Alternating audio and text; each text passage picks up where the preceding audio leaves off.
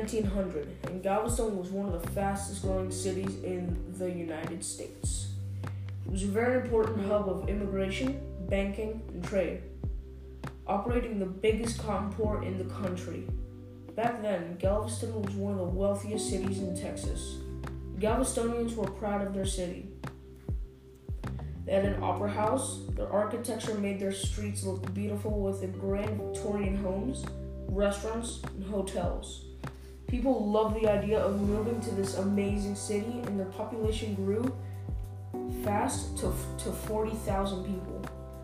Galveston was the New York of the South, with oriented businesses in a downtown section called the Strand, which was considered the Wall Street of the Southwest. It was a dream city. Its position on the natural harbor of Galveston Bay along the Gulf of Mexico made it the center of trade in Texas and one of the busiest ports in the country.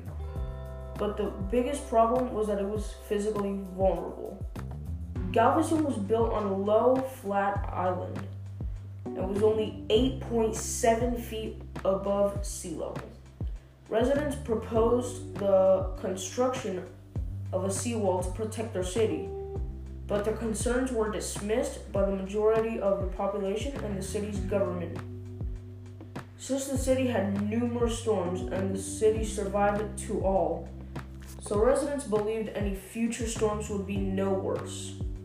In 1891, the Galveston Weather Bureau director Isaac Klein wrote an article in the Galveston Daily News saying the seawall was not needed to protect the city and that it would be impossible for a hurricane of significant strength to strike the island. The seawall was not built. The island development increased its vulnerability to storms. Sand dunes along the shore were cut down to fill low areas in the city, removing what little barrier there was to the Gulf of Mexico. But one day, everything changed.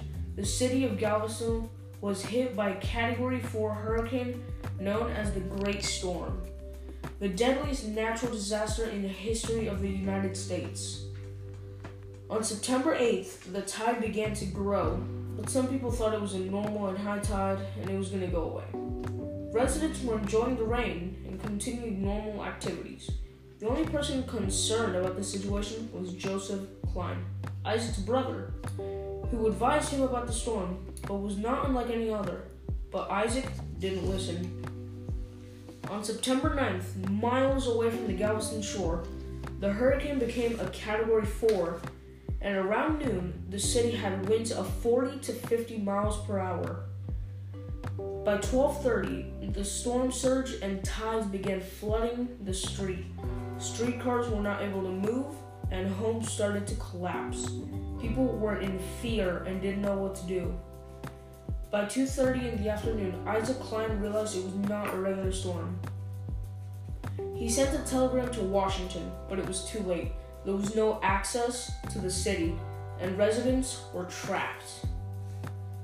Houses keep collapsing, and winds went up to 140 miles per hour. Bridges are gone. By 6 p.m., water rose 4 feet in 4 seconds, and Galveston was washed away. Thousands of people in panic floating in pieces of furniture and drowning in the salty water full of debris. Finally, around midnight, the rain stops, and at 3 a.m., the water begins to go back to the ocean. The next day, the sun came out, but the city was gone, and approximately 8,000 were dead. As a result of the hurricane, a seawall was built, and the city of Galveston was rebuilt.